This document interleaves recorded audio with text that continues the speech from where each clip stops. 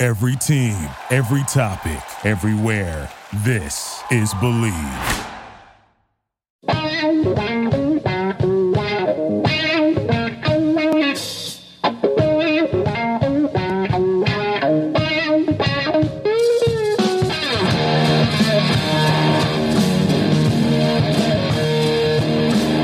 What's better than this? Guys being dudes here on the Draft Dudes podcast, presented by Locked On. It's Joe Marino and Kyle Krabs from the Draft Network, and we are your hosts here on this Tuesday Takes on Takes edition of the show. One of our favorite moments of the week is upon us. Kyle, you ready to dig into this stuff? Yeah, Joe, I would just like to point out that you and I are inching ever so close to the 400 podcasts on Megaphone threshold. I don't know if you knew that. No, I didn't. How close are we? Today is 398 on Megaphone, which is our podcast sharing service. Did we have some that is that all? That's got to be all the Draft Dudes, right? Yeah, I guess so. So we're nearing episode 400 of Draft Dudes. Sheesh. And then we had over 100 shows on Locked On NFL Draft like 2 years ago. I'm not a math guy, but that means Thursday's episode 400. Correct. And then we did over 100 with Locked On NFL Draft. Yes. I think we did like 109 or 112 or something. So we've done it. We've done 500 podcasts.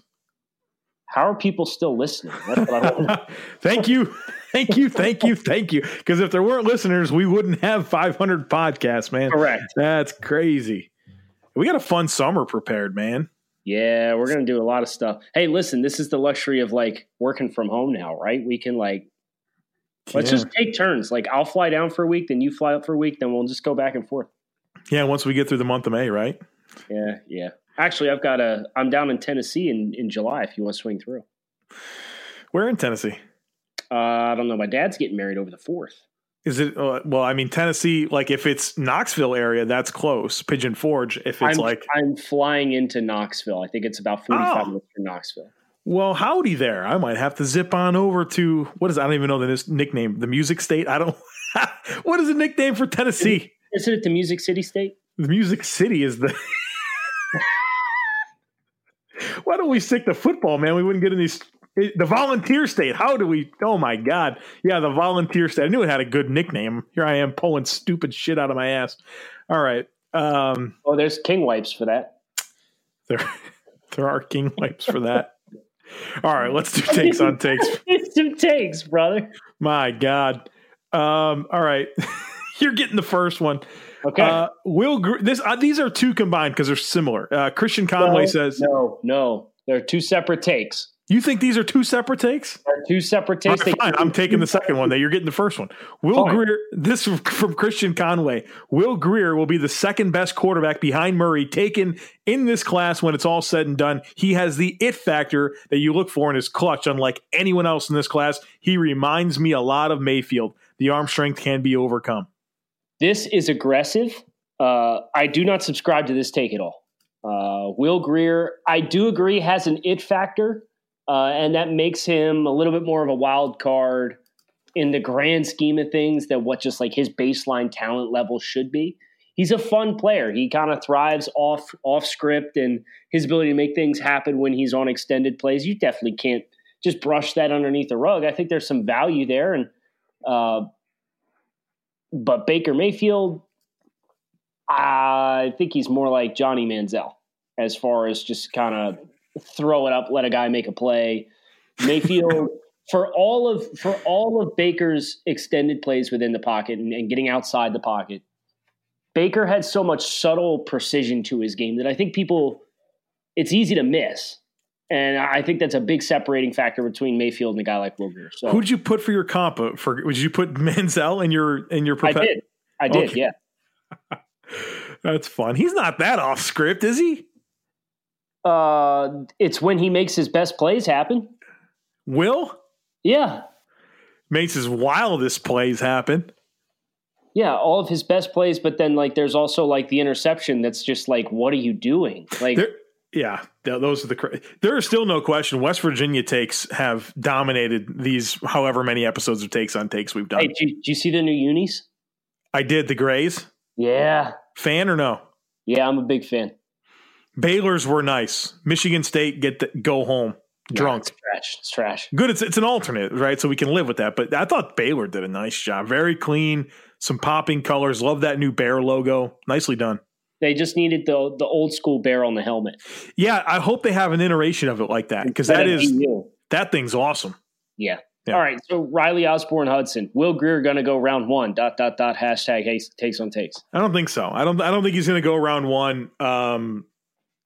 He's 24, isn't he? Not that that's like he's an older player. That's not like the biggest reason he's not going first round, but it's definitely a big one.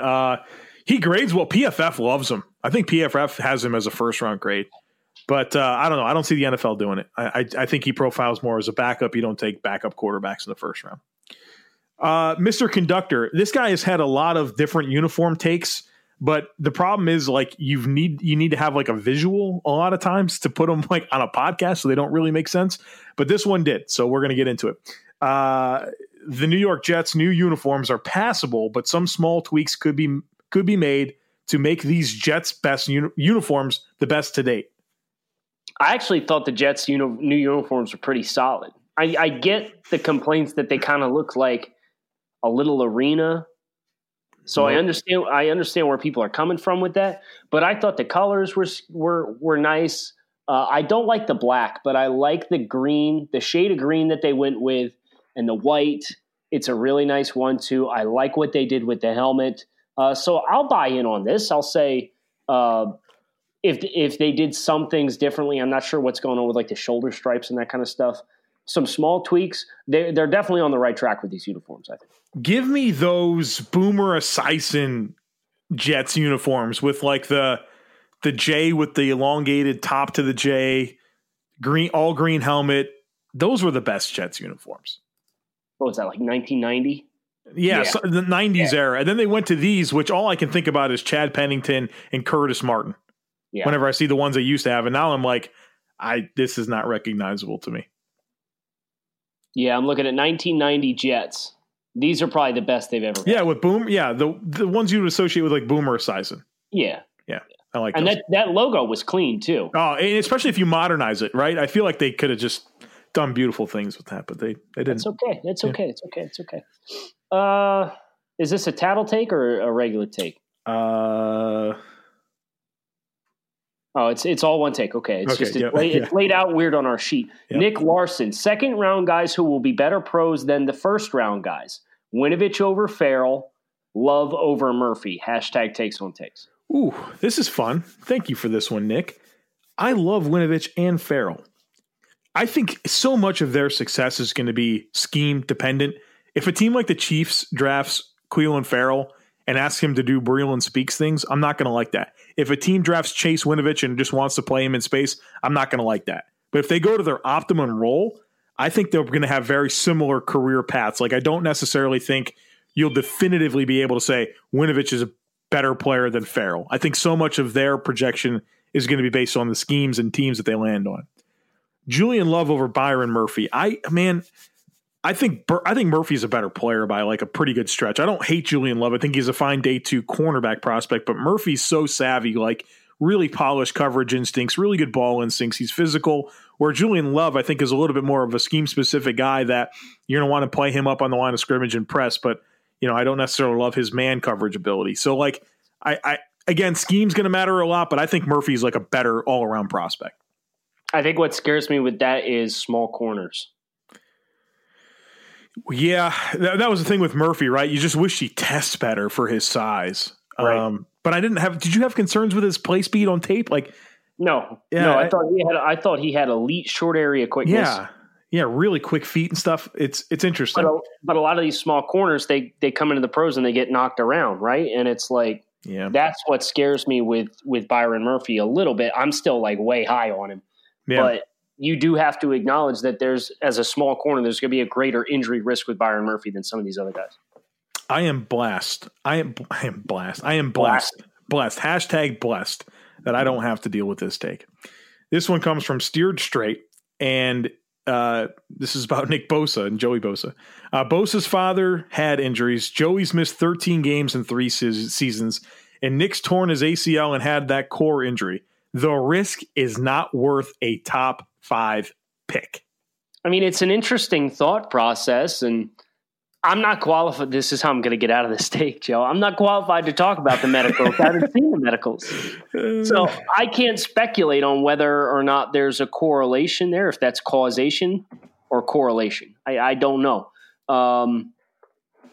I would say Joey's been worth the pick that he was made at. Would you? Oh, yeah, no question. So if you're going to get the same player and you're going to miss 13 games in 3 seasons, I'm perfectly fine with that.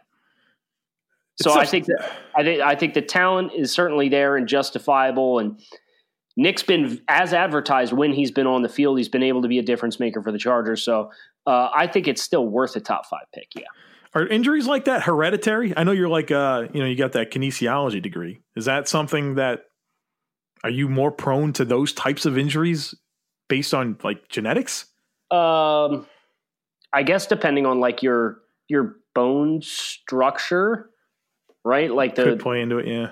Yeah. Like if your family's like typically, pigeon-toed or something like that, then that hip angle can be something that can be a predictor of lower body injuries. But again, we've got no context on if that's significant or not. A big Mets energy, Joe. You're going to love this take because it's from the Mets. This guy's got big Mets energy. The only offensive player who should go in the top 10 of the draft is Jonah Williams. No, thank you. I don't think so. I don't think this is a good take because I think that Jawan Taylor, offensive tackle from Florida, is worth a top 10 pick. DK Metcalf from Ole Miss is worth a top 10 pick. I am on board with Hawkinson or Fant in the top 10. So this is narrowing down the pool with just a single player in Jonah Williams, who I think he's probably definitely in play as early as number 9 to the Bills. But I don't know that he's the only offensive player that should go in the top 10. I think a team should draft Kyler Murray in the top 10. I'll go ahead and say that too. As crazy as it sounds, you should do it. You should try it. He's a worthy dart to throw. What is are you? Is this a setup for the next take? Yeah, it is. This guy's name is Endzone Addict. He says, instead of putting country roads on the back of their helmet, I think West Virginia should put Old Town Road. Get with the times. Hashtag takes on takes. Sign me up. Let's go right now. I'll go out. I'll buy every helmet out of the athletic department and make it happen. I don't care. It's a great take. As a man who is, how many times have you been to West Virginia games? 5, 6 times probably? Oh, no. I went 3 times last year. So I've been going there 7, 8 times? Yeah, probably. And when you are at a West Virginia game and they sing Country Roads, oh, that's a magical moment. You're ready to get rid of that? Yeah, I'm ready for the new war anthem to be Old Town Road. I say, give me one in the first half, give me one in the second half. Yeah, Country Roads, they did that. I don't know what it was. The Oklahoma game that we went to, they didn't sing Country Roads. And there's no question. No wonder they lost the game, all right? They did it. I was at Tennessee, West Virginia, week 1 last year. And they did Country Roads. And I was like, wow, this is incredible. Yeah. And then they didn't do it at friggin' West Virginia Mountaineer Stadium. What is it, Milan Puskar or something? What's it called? Milan Puskar Stadium. Yeah. I was robbed. Okay. Otto. Takes on takes. Bills will trade at least one offensive lineman to the Texans and or Cardinals during the draft. Really? Well, I mean, I see the surplus of offensive linemen the Bills have, and I can see why that makes a lot of sense. I guess the name that really is interesting to me is Deion Dawkins with the Bills because they've signed so many players in free agency that obviously there's a very clear message being sent to Deion Dawkins, who didn't have the sophomore season I was hoping he would have. He had a really good rookie year, and then he declined last year. But I think that, this guy went from, as a rookie, having Eric Wood and Richie Incognito as his center and left guard to this revolving door of Vlad Dukas, Russell Bodine, Ryan Groy, and Wyatt Teller. You're not going to be as good with those guys around you. two very outstanding veteran offensive linemen to that cast of characters. I'm not ready to give up on Deion Dawkins, but the Bills are sending a very clear message, signing 6 unrestricted free agent offensive linemen. All right. So yeah, I think there's a possibility. I think that's not a bad idea. This one comes from Trevor Joseph. To adduce Kyle's prospectus, if a player has second round film, that doesn't change, but the dynamics of a player's merits off the field can be enough for you to bypass him. Jachai Polite won't be drafted until day 3. Hashtag takes on takes. Hashtag new vocab for Joe. And yes, I did learn the word adduce this week, which Trevor and I discussed over Twitter. And it means what? I don't remember. Does it count as learning it if you don't retain the information? Do you know what it means? It does. It's like to summarize. Definition of adduce.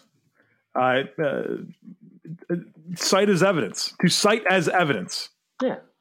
Okay. Well, good word. In the spirit of the take, I think this is correct. I think the absolute ceiling for Jachai is the back half of round 3. Personally, my opinion. I wouldn't take the risk on him until day 4 based on just the overall showing that he had over the course of the last 3 months is very, very alarming. And I actually threw Trevor under the bus yesterday with Studs and Duds. I did Draft Network takes, and Trevor had given the Colts Jachai Polite, I think, at 59 overall. And I said it was a dud take because I don't know how you gloss over this many red flags.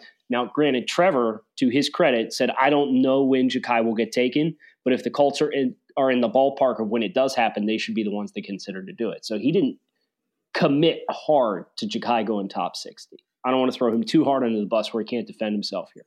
No, but always throw Trevor under the bus when he can't defend himself. Well, that's what I said in the article. I said nobody cares about context. It's just this is the statement that was made, and let's go ahead and run with it. I have a really hard time seeing Jachai be coveted in the first 75 picks. So maybe back half of round 3, but I still think that's rolling the dice to bet that he goes before then. Andrew, Byron Murphy could and should be drafted to play free safety for a team that plays man more often than not, like Pittsburgh. I just play him. I'm not thinking about a position change for Byron Murphy. I think he's a really good outside corner. What would be the appeal to playing in free safety? Like his range? But he doesn't have good testing long speed. Zone awareness? Yeah, I don't know. I don't know if I love that at all. I'm fine. Andrew, good idea here. I like your creativity. I'm not quick or even thinking about moving Byron Murphy to safety. So that's where I'm at with that. Travis A. Garber says, Brian Burns is Aldon Smith with better burst. Do we know what Aldon Smith tested with? I mean, I'm pretty sure he was a freak. I think he probably had better athletic testing than what Brian did, although Brian had phenomenal testing in his own right.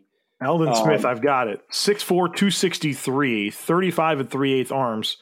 40 is 4.74, vert 34, broad jump 118, short shuttle 5.45, 20 reps. So his testing's pretty in line, but he was also like 15 pounds heavier than Brian Burns and had longer arms than Brian Burns by like 1.5 inches. Yeah. But stylistically, I mean. I think Burns is probably a little more diverse, don't you? Yes, 100%. If I asked you if Brian Burns was more Aldon Smith or Randy Gregory, you're saying Randy Gregory? Yes, of course I would. That's how I would feel too. So I think if you want to look at a modern recent day fit as far as a guy that's had success as a pass rusher, maybe not staying on the field, maybe not staying out of trouble, maybe not an all-around player, but strictly speaking as a pass rusher, if you gave me options of Randy Gregory and Aldon Smith, I'm going to lean more towards Randy Gregory. My motion sensor agrees with me. Yeah. Alan Flett. If Quinnen Williams is off the board, Raiders will trade back one spot with the Bucks for a third so Tampa can pick Devin White. What's the point here? I know this is kind of like what the 49ers did that one time, right? Mm-hmm. with the move up for who was it? Mr. Trubisky. Yeah, they moved. Well, it was the Bears. Yeah, they moved up one spot. You're like, what makes sense here? That they weren't going to draft him. I mean, if I'm the Raiders, yeah, I'm all about finessing Tampa out of a 3rd round pick to move back one spot, get the same player I was going to draft anyways. But wouldn't Tampa just sit there and say, nah, dude, we're good. We'll sit here at number 5 and draft Devin White, and you can take whatever. I mean, if Quinnen Williams is off the board, that means that Josh Allen or Nick Bosa is available for the Raiders, right? Correct. So, like, nah, we'll sit here and take him because you're not going to. And if you take him, then we'll take Nick Bosa or Josh Allen. Right. Then we'll get a good football player all the time. We're getting a good player no matter what. We'll keep our 3rd round pick. Thanks for the phone call. Spinksy says the 4-year deal worth $41 million signed by the Giants wide receiver Sterling Shepard is way too high. Gettleman strikes again. I think that puts him like 23rd in terms of the highest paid receivers in the league, somewhere in the low 20s, I thought. Yeah, I think that's fine cash for him. He had a promising year. He's going to get more volume because Odell Beckham's gone. I don't have a problem with this price check. At the end of the day, it's the value of every single player is going to go up. Yeah. And if you take into consideration what this deal will look like 2 years from now, I'm perfectly fine with this value. Signing players before they hit the market is such a smart idea, because these guys on the market, their prices just go really, really, really high.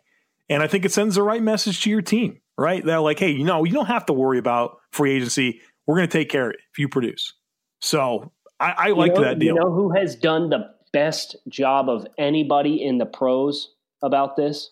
About extending their own? Yeah. I feel like this should pop to me right away. No, I don't. If Philly, who is it? Minnesota Vikings. Oh, yeah. They All do. Right, so listen to this. I just did this for Dolphins Wire the other day. Spielman just extended Thielen. Yeah, Adam Thielen to a new contract extension, made him the 6th highest paid wide receiver in the pros. Last summer, he gave out contract extensions to Stephon Diggs for 5 years, $72, Danielle Hunter, 5 years, $72, and Eric Kendricks, 5 years, $50 million. In 2017, Rick Spielman gave out contract extensions to Linval Joseph, 4 years, $50 million, Xavier Rhodes, 5 years, $70.1 million, and Everson Griffin, 4 years, $58 million.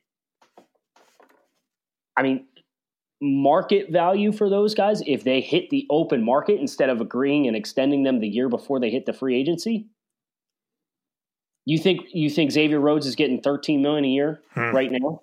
More than that. Way more than that. I guess $14 million. Yeah, he's getting more than that. You think Danielle Hunter's getting more than? He's getting 20 per. Yeah. Danielle Hunter signed a 5-year, $72 million contract extension for $14 million a year. They probably saved themselves $5-6 million a year. I respect it.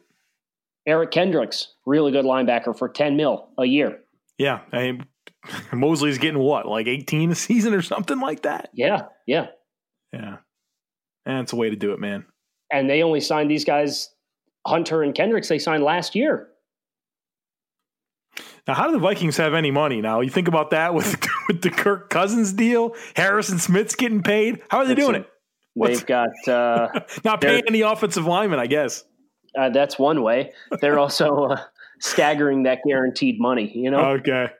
Cap is generally speaking a myth. Yeah, it's fake, right? Yeah, I get that for sure. You can manipulate that a lot of it. Yeah. My take, your take. I don't remember. Your take. Ian Miller. We got 3 more. Let's get through them here real quick. N'Keal Harry's career trajectory will be similar to Laquan Treadwell's. I think that's my fear a little bit, honestly. And that's why, I have him like my wide receiver 7, still a 2nd round grade, but I do have some concerns like that. Hopefully not. I think N'Keal's a better athlete. At least he tested as a better athlete than Treadwell. But I think I do have sort of that fear. I know that you don't. He's your wide receiver too, right? Correct. This is a tattle takes that's a telling on you. This is terrific. I'm glad you're getting this. No, it's telling on somebody else. No, this is telling on somebody else, but it's responding to your take. Who is attacking me. Yeah, so let's deal with this right now. Josh Hine said, in response to you, Noah Fant is a nice player, but he isn't the fourth best player in the draft. I think you need to dig deeper on this prospect.